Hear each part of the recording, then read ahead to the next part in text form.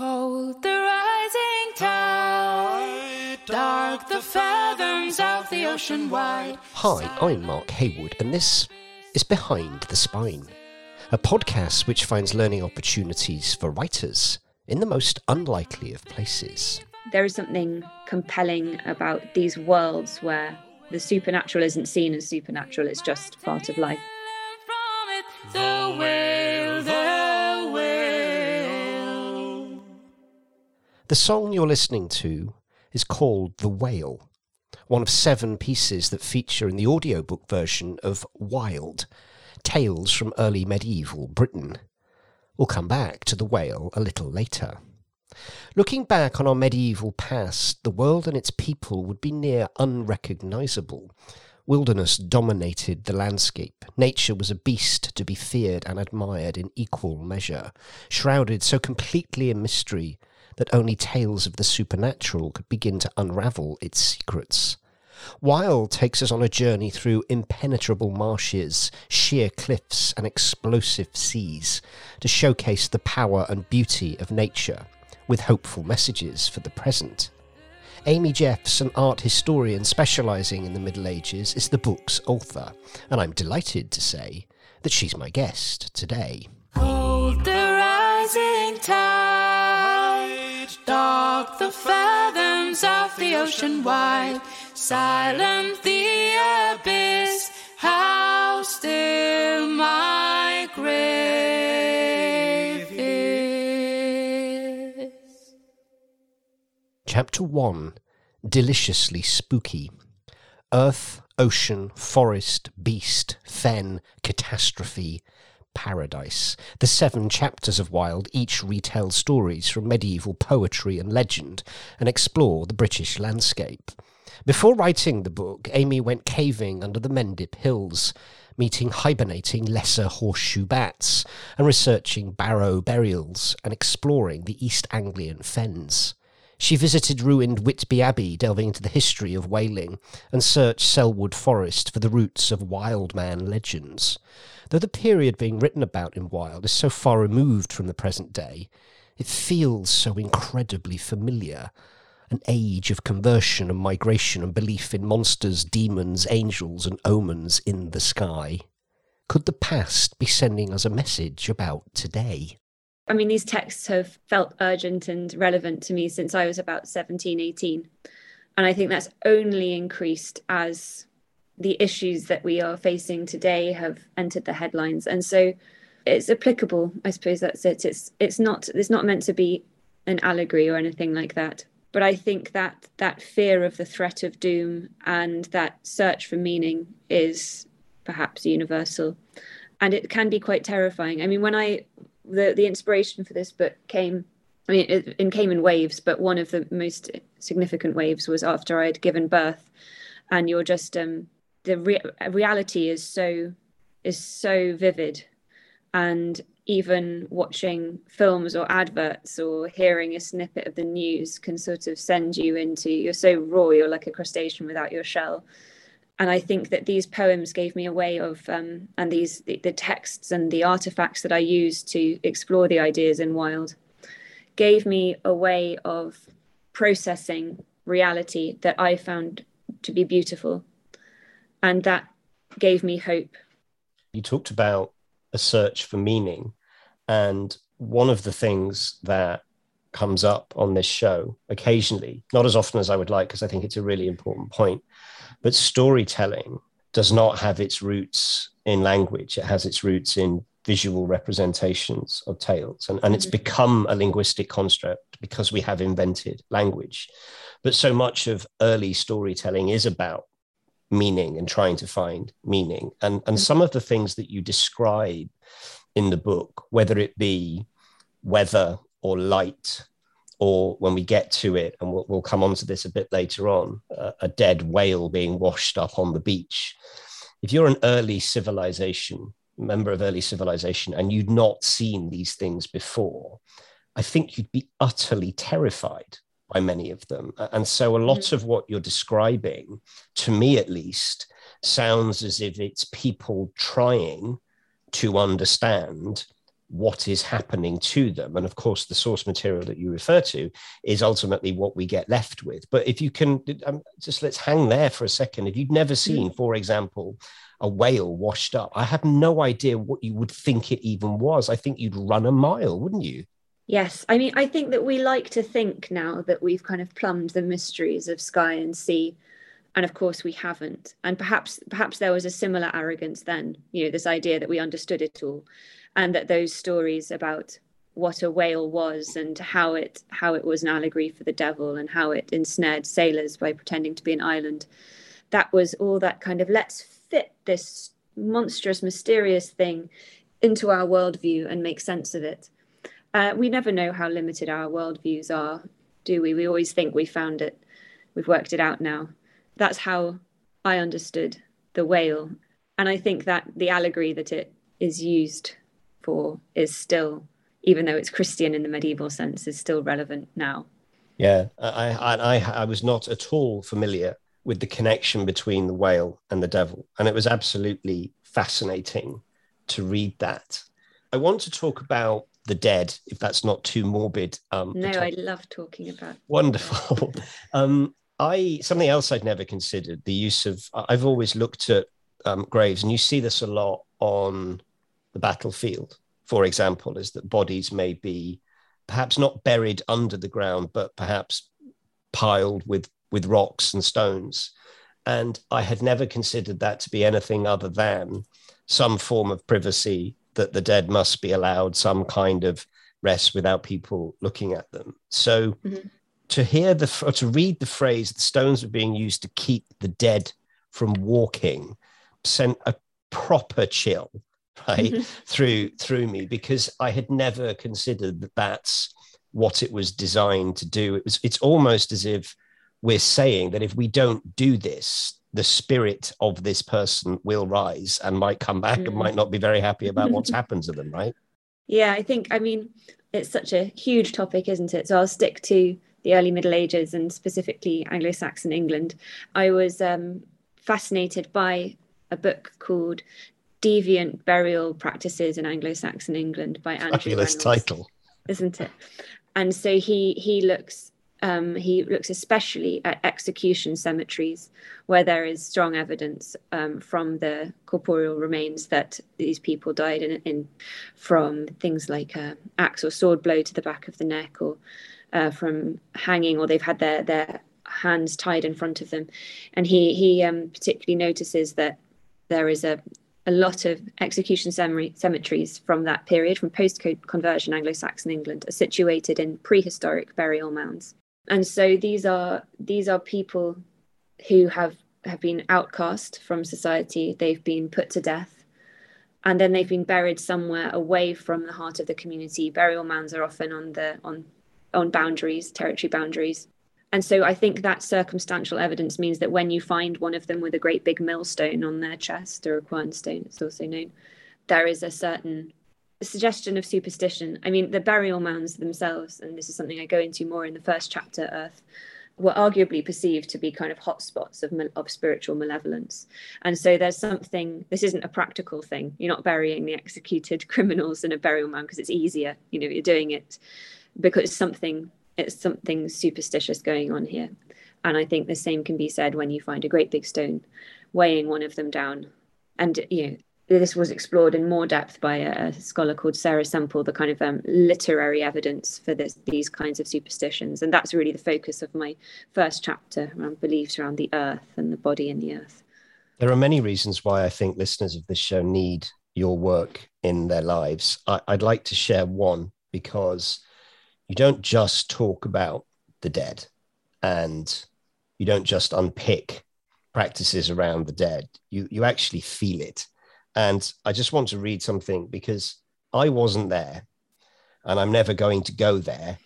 I'm only ever going to experience this through the medium of your words, but you were there, right? And this is what it did to you. It did the same to me from a distance of however far I am from this place. But you write, the hair on the back of my neck prickled as if the trapped spirit of an executed soul were curled in the dark beside me, waiting among the condemned for a lover who had left her to die. I cannot tell you, Amy, how utterly terrifying that is to read. What was that like? Because you were there, you've walked this ground, you've crouched in these spaces. What was that like? Oh, it was magical, but it's that barrow, Stony Littleton. We went there, it was icy, it was the morning, freezing cold day, and I crouched down to go into the barrow. There's a large slab of rock to the left of the entrance that's got a big ammonite on it. It's original ammonite impression. You crawl in and you crawl past the passageways where the cremated remains of, and I think skeletal remains even, of men, women and children were found as this kind of Bronze Age passage tomb. And I crawled all the way to the back, and the whole time I was imagining the protagonist of the story that I'd been working on. And but there was something, so when I went in there, it was warm. It was freezing cold day outside, but it sort of been in the mound itself had like insulated the air in the tunnel, so it was like misty. It was like I was in a theatre set, a stage set with kind of mist curling over the floor, and I was looking around me, and by the kind of half light, the raking light from the winter sun, I could see these fossils in the walls, and there was something like curling up at the end of the passage and looking back towards the entrance. I felt almost like an ammonite myself. It was like the millennia sort of fell away, and the whole kind of briefness of life. It was just, I actually found it amazingly uplifting and spooky in a really delicious way. And it was actually at my desk and reflecting back on it and then putting it in the context of the story that I'd been writing, that it became much more macabre. And that's because the protagonist of this story, for the first chapter, her story isn't implausible.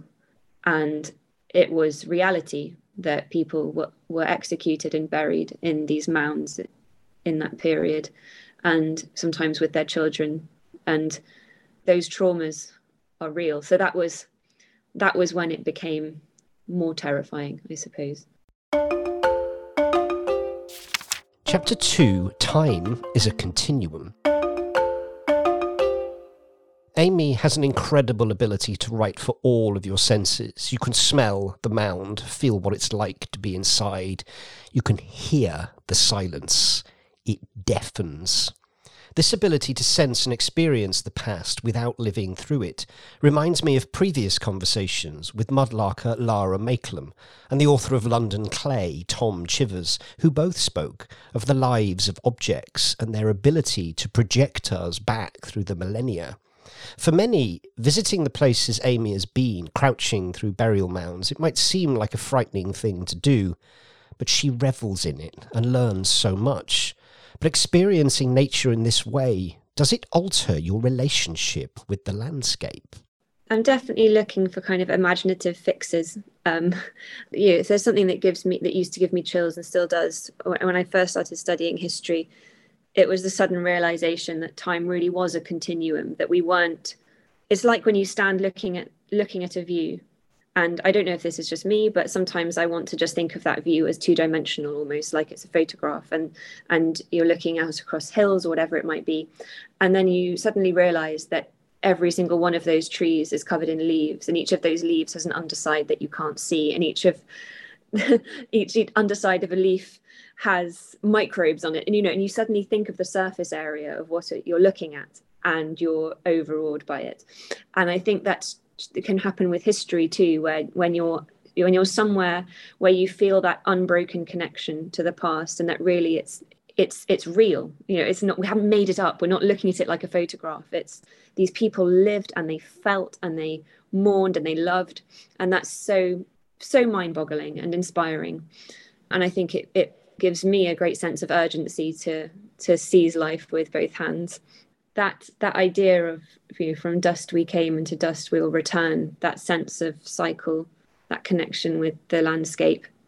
In some of the Old English elegies that I use for the opening chapter on Earth, I think you really sense the emotions of the narrator and therefore also of the poet, who was, we don't know who wrote these things. They probably were composed in an oral tradition fairly long time before they were actually written down.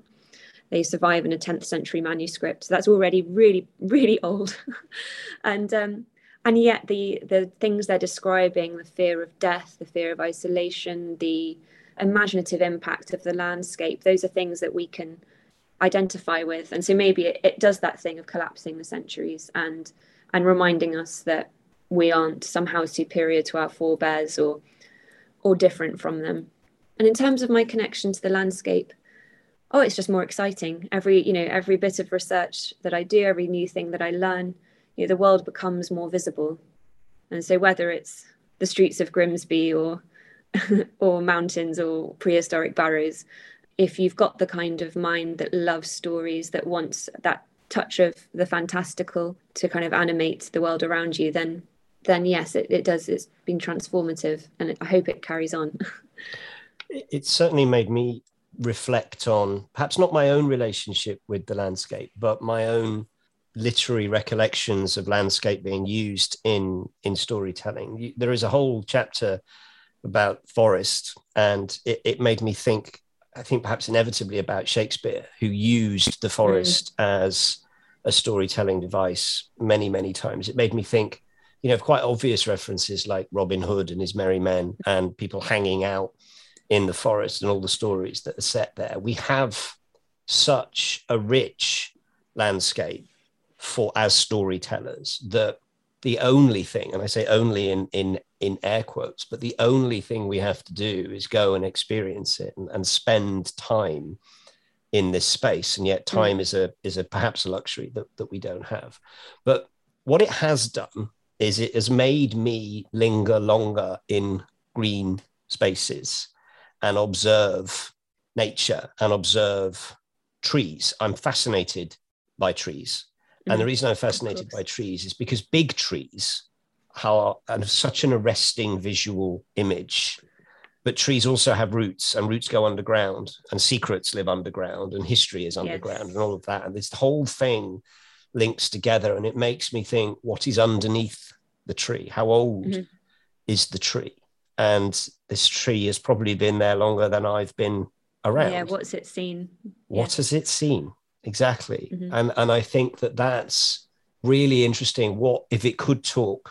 What would it say? Would it say run a mile, or would it say you're safe? Or does it see me as some kind of threat? Does it even know I exist? I find the whole thing fascinating. So I've been thinking a lot about that, and also perhaps about my own use of the landscape in stories. I'm fascinated by things like birdsong and what it means. I'm also fascinated by silence. And as I said, there is so much silence in this book that I wonder if it's something that, whereas I might see that as a warning sign and something quite oppressive, you see it very differently. You may see it as an opportunity to discover what happened in this particular space, because of course these people cannot talk, but maybe they're talking to you through the silence. I don't know. I think with the illustrations, the wood engravings, that one of the things that have got me onto the medium of relief printmaking, and especially using just black ink and no color, was this opportunity to kind of glory in negative space visually. And so having areas of the illustrations that are left black is like the visual equivalent of the great holes we have in the documentary evidence, in these many of these poems and artifacts. They almost inspire more questions than they answer with their narrative incompleteness, or the fact of the missing body in the Sutton Hoo ship burial, that sort of thing. It's just, they are those areas of black ink, that silence. And I think it's so enticing, and I think that we should enjoy making things up to fill it. We should enjoy listening to it. It's got an aesthetic power. I think maybe sometimes it's oppressive, but in an engaging and compelling way. Chapter 3: The Work of Giants. The stories of the supernatural in Wilde are not stories of a foreign place, they're stories of our world. In medieval times, believing in the supernatural was the same as believing in the natural. There was no separation. And that's where these tales were born, from a place where understanding the world meant telling and believing fantastical stories. I said I'd come back to the whale, and as promised, here it is. The chapter Beast is not only a compelling example of this supernatural entanglement, but a refreshing story told from a unique perspective. I am lying on a beach. My mind is awash with anger at my neglect. How they let the water dry from my eyes and lips and let my weight settle on the sand. They let me starve, let brine crust on my tongue till the sight of their fearful faces throbbed with each beat of my perishing heart. When my life had left me, I clung as spirit to my bones. I watched as they came with lances and burst me open. In their hordes, they stripped away the skin and fat and buried my entrails in a pit. When just the white forest of my skeleton remained, foliated at first with flesh, nourishment for the birds, then bleached bright by the sun and bitter sleet, they put their hands on me. Let me crumble to sand dunes, I willed the ground, to slide back to the sea in which I grew to my full strength. But the men did not let me be. Saws cut through my jaw, and they took me in sections over the cliffs. They laid me in the hands of a nun who took me to her workshop and secured me in the mouth of a vice. As her brow furrowed and her breath shook the small hairs on her lip, I gnashed my teeth. I am here, I said. Can't you hear me? It's just wonderful. It's just, I find it fascinating when you take a narrative and you flip the perspective of it. And in this regard, we're thinking about the body of a large creature. The chapter is called Beast. We're thinking about a whale that has washed up. Normally, we might tell that story in one of two ways, either from a bunch of people in Victorian dress who've, built their own train station so they can go to the beach to see this body and it's a day out, or it's from the perspective of people who are trying to help the creature, get it back in. This is slightly different. This is not just we are hacking this creature apart because either we believe we can use it for fuel or tools or whatever, or because we think it's part of the devil. We're doing that from the perspective of the creature that is being hacked apart. I think it's absolutely extraordinary. You mentioned earlier this association of the whale with the devil. Is that because of its enormity? Is that because it just doesn't feel right when we measure ourselves with it? Where does that come from? So there are probably many reasons. I mean, one I will discuss is the story of Jonah. Jonah in the Old Testament is swallowed by a great fish, and he lives in the belly of the fish for 3 days. And there was an idea in early Christianity called typology. Actually, it persists. And it's seeing the Old Testament as prefiguring the New. So events and stories in the Old Testament that reflect narratives in the New Testament kind of were paired. And so Jonah's sojourn in the belly of the whale was seen as a type for Christ's 3 days harrowing hell before the resurrection. And so the belly of the whale is hell. This is linked into was probably a sort of slightly different from a different tradition, the idea that whales will push their backs above the waves and pose as an island. And they are called also, I mean, they're not just called whales. In the Old English version, it's called a whale, but in the earlier versions, it could be Aspidocolone, which means asp turtle. This great beast that has mountains on its backs and rivers and lakes and would look every bit like a completely convincing island. When I first read this story as an undergraduate, I imagined a sort of grey hump, and you think, why on earth would you moor your boat there and be taken in by that? But then as I kind of read into it more, I realized, no, this was a colossal creature. I imagine now maybe those images we see of the kind of mythical sea turtle going through space with a city on its back. It's that sort of thing. So this isn't quite the whale in our understanding of what a whale is. It's the whale as a sea monster, as the asp turtle. It's also called Phasticocalon or Iasconius. And so that's what I was riffing on here. And especially then an object in the British Museum called the Franks casket, which is made of whale's bone and has an inscription in runes that says the King of Terror was sad when he swam onto the shingle, whale's bone. And so it's describing a whale being beached and its own emotion. And I think that was probably the inspiration. The King of Terror was sad. That's what's lying behind the passage I just read.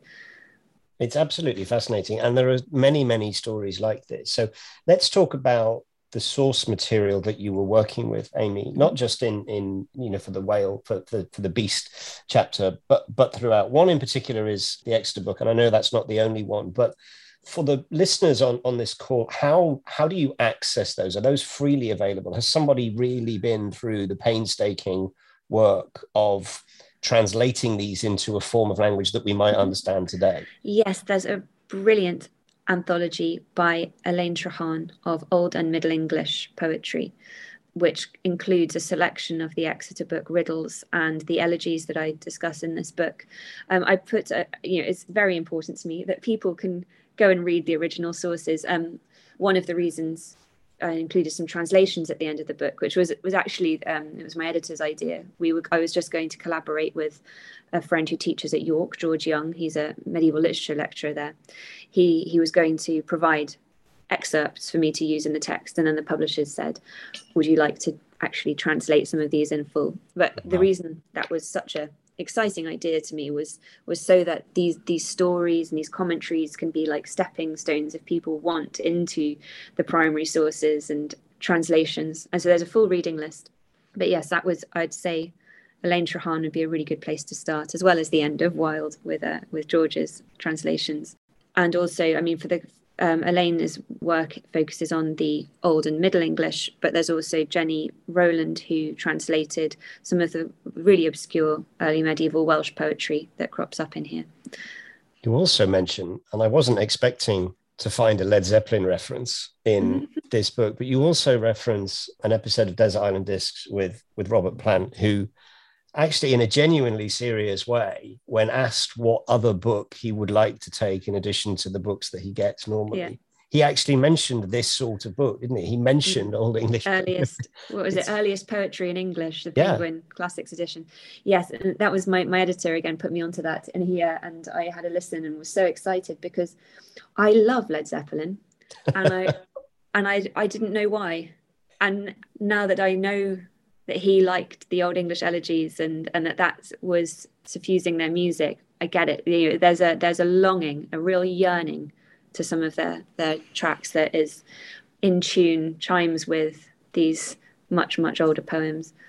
There is another section I'd like you to read, but before we get to that, this book is littered not just with things that make you think, but with sentences that make you sit up and gasp. And I would just like to share one with you, because I often feel that as writers, it's so nice at times to find out how our work has connected. Yes, this whole thing is really lovely. Thank you so much. It's all right. It's all right.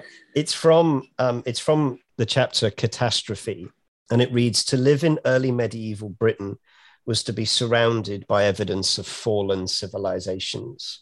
And it just made me think, actually, that's so true, and it must have been obvious that there had been a time before, either because there are ruins or because there are structures or whatever it might be. Yeah. But that was the reality, wasn't it? That the evidence of fallen civilizations was everywhere. Yes, and of civilizations that were much more powerful than your own. The early Germanic migrants to Britain built in wood, and they came to this place where there was, the remnants of Roman cities. They lived outside London for a while, which must have been such a formidable, derelict city. I think they lived in what became Aldwych, outside the city of London, up until the Viking incursions, so the story goes, and then they sort of moved back inside the city walls. There's an Old English poem called The Ruin, which the narrator describes walking through a derelict city and seeing these great walls of bathhouses, and that he imagines them, or she imagines them, once having rung with laughter and festivities and music, and now they're just standing empty and covered in frost and ivy, and describes them as Entagawayoc, the work of giants. And so that evidence that there was these mighty civilizations that have crumbled, I think really inspired the early medieval imagination, and is palpable in these sources, especially the Old English elegies of the Exeter book. It's incredible because it does feel like this whole thing, it feels like it's a pitch for a new TV show. It feels so accessible. It feels like you can see it. You can smell it, you can touch it. It's just so accessible. And, you could be forgiven for thinking that actually there's no way I'm going to be able to get my head around this book because of what it represents. But when you start reading it, you think this reads like something that HBO would screen. It's amazing. It's funny that you should say that, and it's very kind of you to say that. But also I was in touch with one of the actors in Shadow and Bone, which is a Netflix series, just through Instagram, because he recommended Storyland at a Shadow and Bone conference, which is my previous book. And so, I thanked him and then watched the series and was really struck, by it's a proper fantasy series show, kind of set in a secondary reality sort of fantasy world where there's a great darkness dividing the land, and there's a character who's able to create light. So based on a book by Leigh Bardugo, series of books, and the characters constantly refer to saints and to these great archetypes of light and darkness and this kind of hope of redemption. And it's a very different thing from Wilde in many ways. I thought there is something compelling and exciting about these worlds where magic is real, where the supernatural isn't seen as supernatural, it's just part of life. I mean, that's a big theme in Wilde, is that we don't divide. The early medieval mind did not divide between the natural and the supernatural. I suppose it's like there are incubuses wandering the firmament that kind of got caught on the way down to hell with the other fallen angels, and they've kind of got trapped and they're wandering the skies. It is another world, and yet it's our world, and that's very, very wonderful to me. We've covered Earth, we've covered a little bit of Forest, we've done Catastrophe, and we've done Beast. Could we close by talking about Paradise? Yes, that'd be lovely. There is a section in Paradise that is, if I only get the opportunity to read one thing for the rest of my life, it's probably going to be something like this, because this section, if you wouldn't mind reading it for us, Amy, is extraordinary. The boat was my refuge for the islands that spew fire and ice too, especially as, on Sundays, the island of ice is the home of Judas Iscariot. He said God puts him there each Sunday as respite from the torments of hell. He did not seem dangerous, so I often lingered nearby and allowed myself a moment of his company. But it did disturb me how he relished the feeling of the bitter winds on his face and the freezing ocean on his bare, pimpled skin. I imagined hell to be a very terrible place, for such tortures to count as comfort. I mean, yikes. That's just so much going on in that. Yes. The restraint, the simplicity, but yet the layers of unpicking that we could spend hours just talking about that one particular section. And I just think that this book is full of examples like that. I wondered, I know it's publication day, but I wondered whether you'd have a chance to reflect on this. But most people, I think, would have been forgiven for going PhD, baby, book, and stopping there. You've gone new book. How much more? What comes next, Amy? I know it would be nice for you to have the time to bask in what should be a tremendous success. I think it deserves to be on every bookshelf in the land. But do you have plans? You don't strike me like the sort of person that's done now. What's next for you? Well, I'd like to carry on doing exactly this until I can't hold a pen anymore. You know, it's just an utter joy and privilege. And I mean, I remember when I was working on my PhD, or I just finished, and a friend of mine who graduated at the same time had gone off to work somewhere else, and she said, "Wow, there was just something about the way we were taught to do research. It made it feel not like going into some arcane, I don't know, irrelevant place, but as a way it felt like a way of coping with life." That's what she said. It felt like a way of coping. And I feel like the opportunity to explore these sources, to look at these amazing objects and to digest them and to try and process the realities around me through these things is life-saving. And I really hope I can carry on. And I can't say explicitly what's next, but there is another book under contract, and it's in the same sort of vein as the last two. It's a similar scale to Storyland. Wild was quite a slim book. It will combine stories and commentaries and pictures. And I've started working on the pictures. Actually, I've started tutoring informally 3 teenagers in my hometown. They're really fascinated by art history, and I know their parents. And so they've filled me with inspiration, and I've started doing the illustrations for the next book, just out of the kind of how exciting it is to know them and their ideas. And they're completely in love with Linocut and with Freud's essay on the uncanny, and they're brilliant. So that's it's just keep on exploring. Well, as I mentioned, it is publication day.